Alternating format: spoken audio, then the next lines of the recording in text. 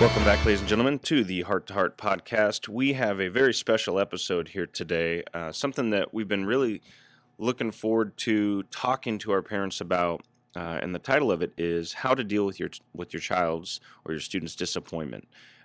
In life, you're going to come across times, your child is, I'm sure you have, come across disappointing times or failure.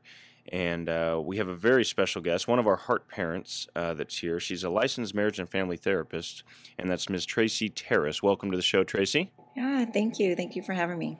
We wanted to really explore how parents and the school can really support each other and support our kids when it comes to things in life such as disappointment or failure. And I want to kind of lead the episode off today with an article I was forwarded.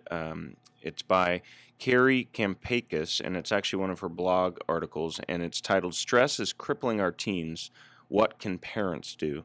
And one of the bullet points there was to destigmatize failure. So I want to read that to you real quick, and then maybe you can expand upon that, Tracy. Okay. Failure isn't fatal, yet our world treats it like it is.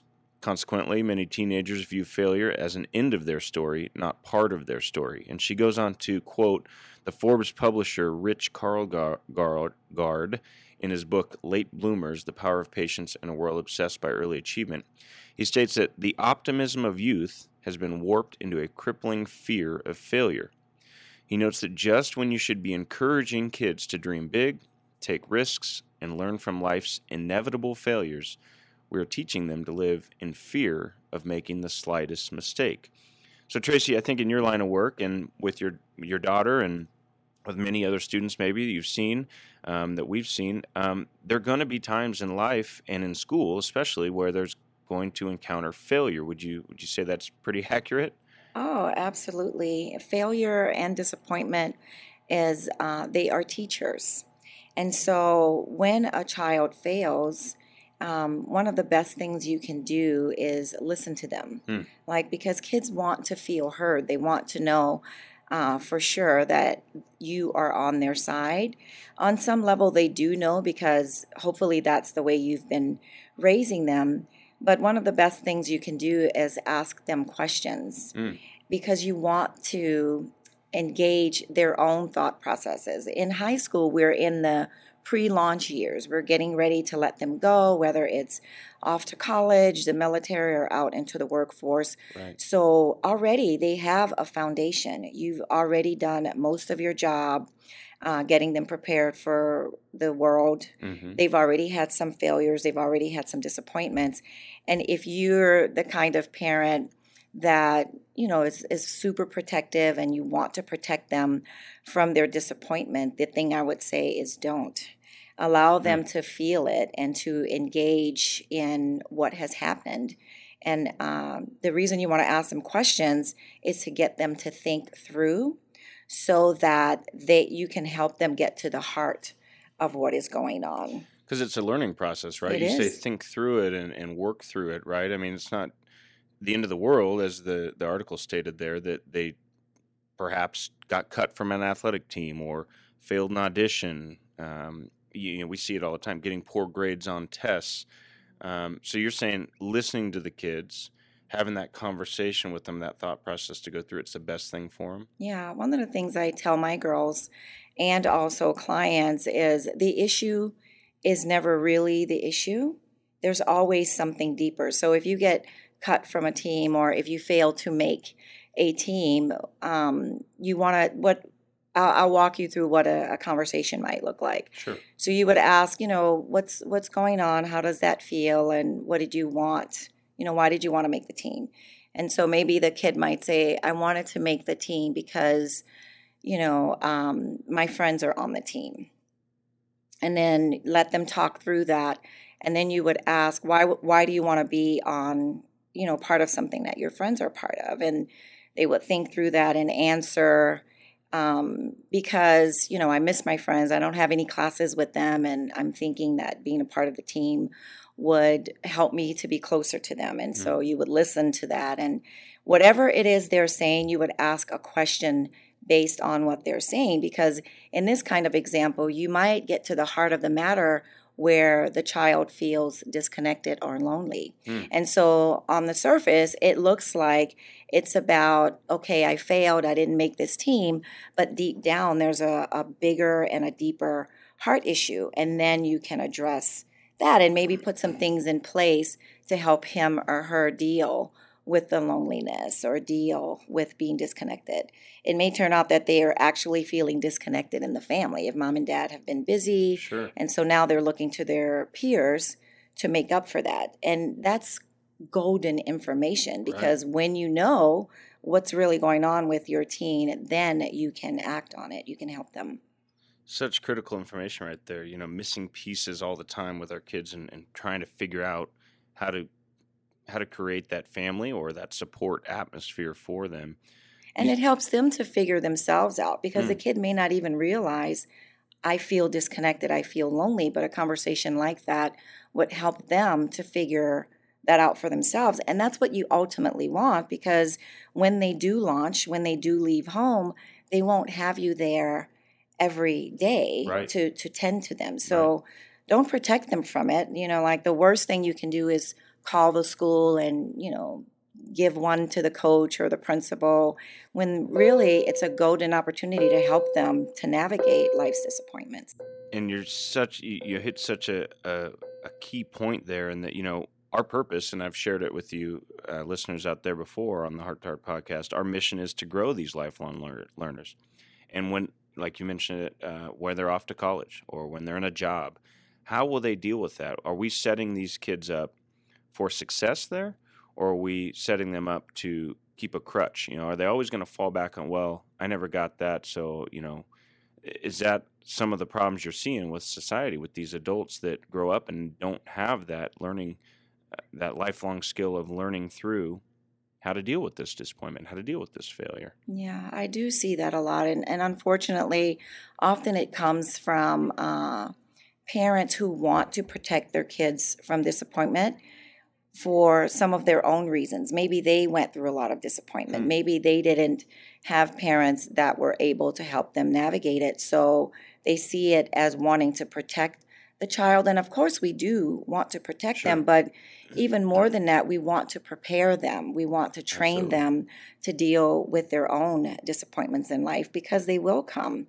And unfortunately, if they don't know how to navigate that, they will feel crippled. Some people turn to things like substances. Some people turn to things like being in and out of relationships, shopping.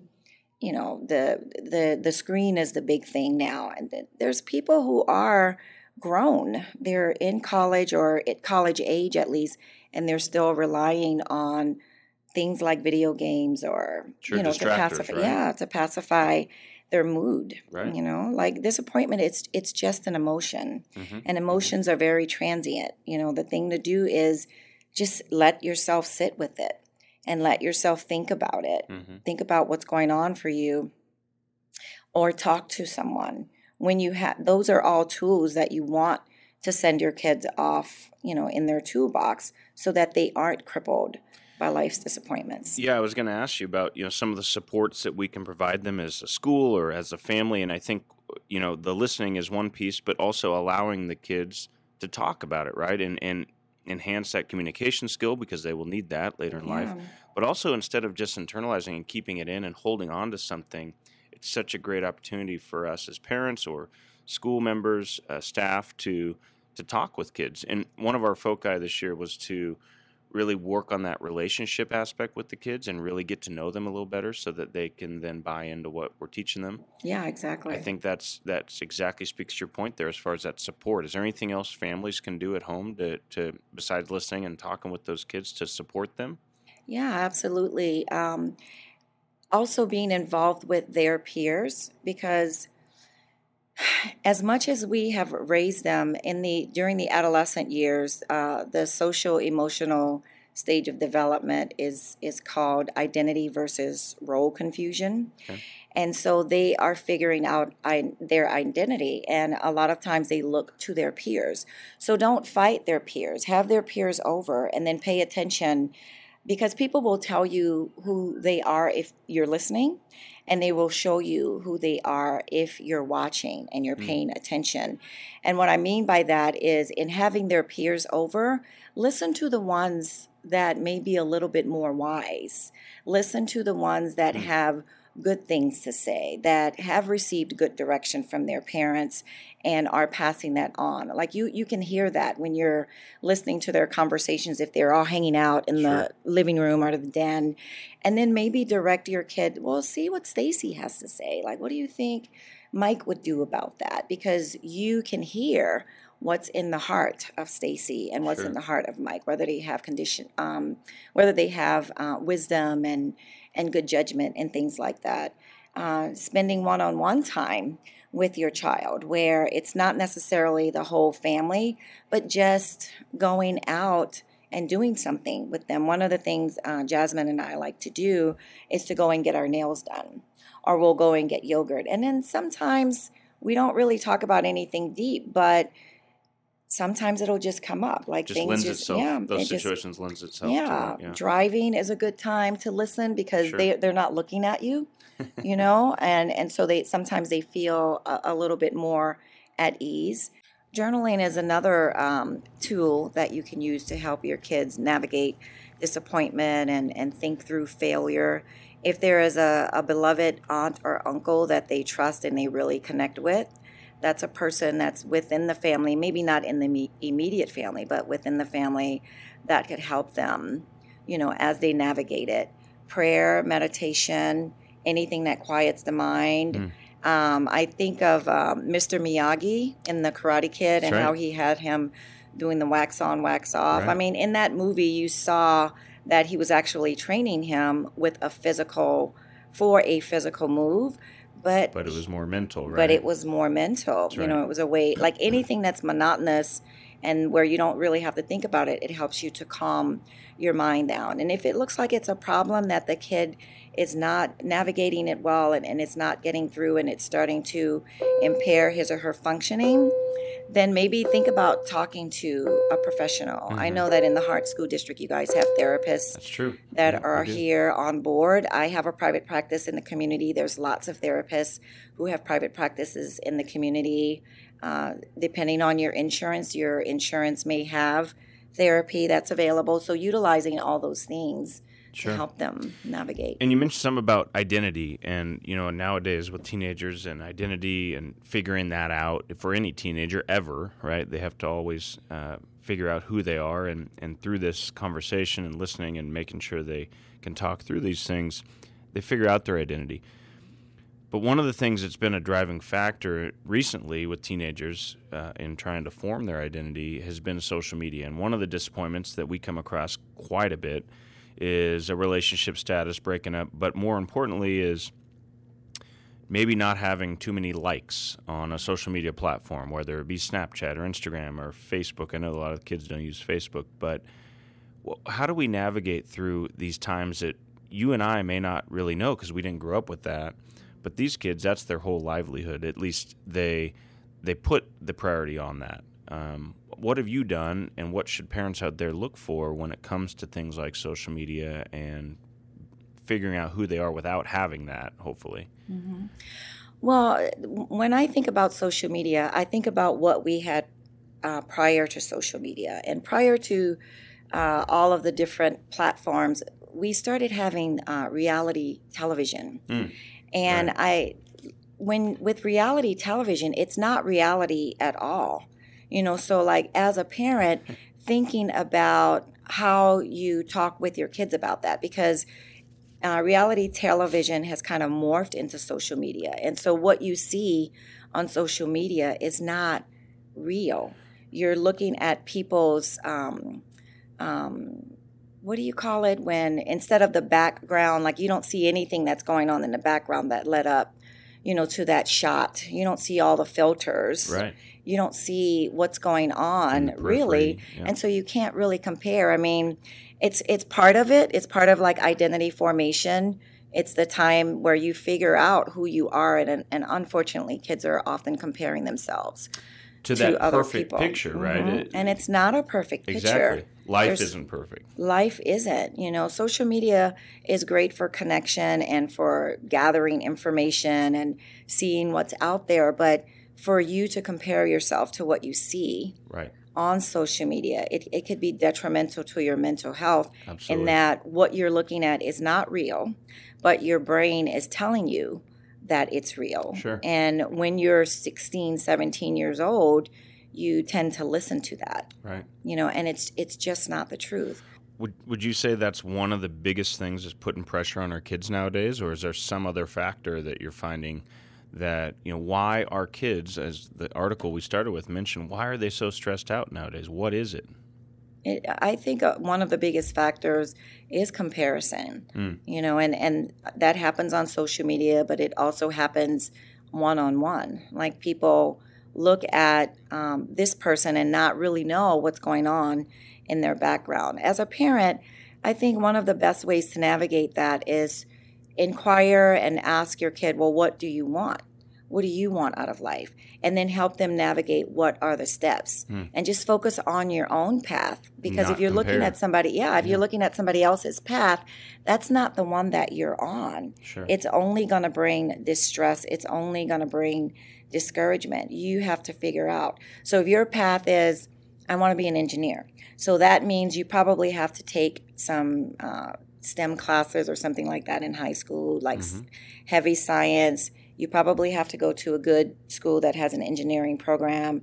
Then you have to look for internships and, just thinking through what is my path and moving toward that. Looking behind you and around you, it's not going to be helpful. Sure. Well, I don't know about the listeners out there, but I sure have learned a lot today on this episode of our podcast. We want to thank Tracy Terrace for coming and talking to you about, how to deal with your child's disappointment. Something I want to leave our listeners with today is, at heart, we often talk about this, and even on the last podcast, Mr. John Turner, the Placerita principal, talked about this. We often encourage kids to get involved, which is a good thing for school. Get involved in something that you're motivated for here at school. There's a connection there.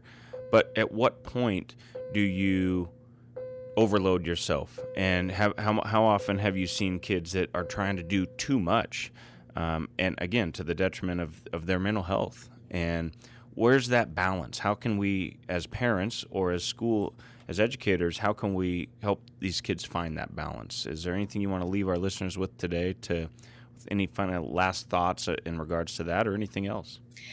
Yeah, I actually think parents are, I started having private practice back in 2012, but I've been doing this since 2005. And over the years, what I have noticed is parents are actually pulling back a little bit and having ground rules of, okay, you can have 2 things outside of the family. I know that's our ground rule is 1 thing outside of the family and 1 thing at church, and so helping them navigate by having family rules. Like we don't stress ourselves out. We don't overload ourselves. We do have family. We do want to get together on the weekends and do things just as a family. And if you're loaded down and overloaded, then you're not going to get that time. So on the one hand, it seems to me out there that parents are doing a little better job at not allowing them to have 3 or 4 sports at one time, plus dance or whatever. Sure. And so just being mindful of not only your schedule so that you are available to your child, but being mindful of your child's schedule, and it's okay to say no to them. Right. We are so afraid to say no to our kids, but you have to be able to say no to your kids so that they can say no to themselves later. Such a great point, and something to think about out there as you're listening to this today. Again, thank you, Tracy. You're welcome. The piece about saying no there at the end is just fantastic, and I need to remind myself of that for my own kids. So we thank you guys for listening to the Heart to Heart podcast, and again, thank you, Tracy, for being here, and we will take you out again with our podcast music. Have a good day, Heart.